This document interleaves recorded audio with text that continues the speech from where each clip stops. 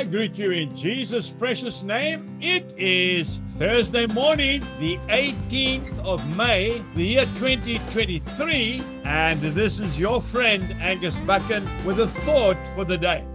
Today, by the way, is Ascension Day. That's right. We start off in the Gospel of Mark, chapter 16, and I'm reading verse 19. So then, after the Lord had spoken to them, he was received up into heaven and sat down at the right hand of God. And then we go to the very last book in the Bible, to the book of Revelation, chapter 22 and verse 20. He who testifies to these things says, surely I am coming quickly. Amen. Even so, come, Lord Jesus. He's coming back.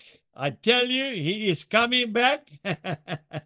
And he's coming back in the same manner that he left. You know, Acts chapter 1 and verse 11 says, Men of Galilee, why do you stand gazing up into heaven? This same Jesus, who was taken up from you into heaven, will so come in like manner as you saw him go into heaven. He's not dead. He is very much alive, I tell you. And our Master is returning very soon. The question is, are we ready? We serve a living God. He is not a dead, famous person like Alexander the Great, or like Pharaoh of Egypt, or like Julius Caesar of Rome. No. He is alive. He's coming back to the place that he left from. Where did he leave from? He left from the top of the Mount of Olives, just across from the city of David, Jerusalem. I've been there many times. The same way he left this earth in a cloud, the same way he is coming back again in a cloud.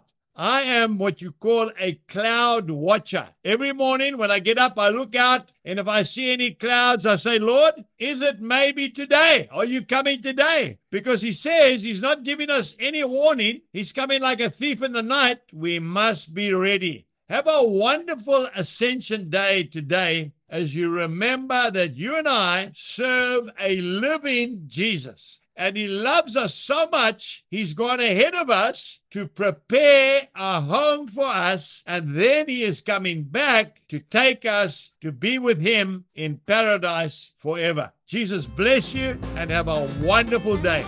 Goodbye.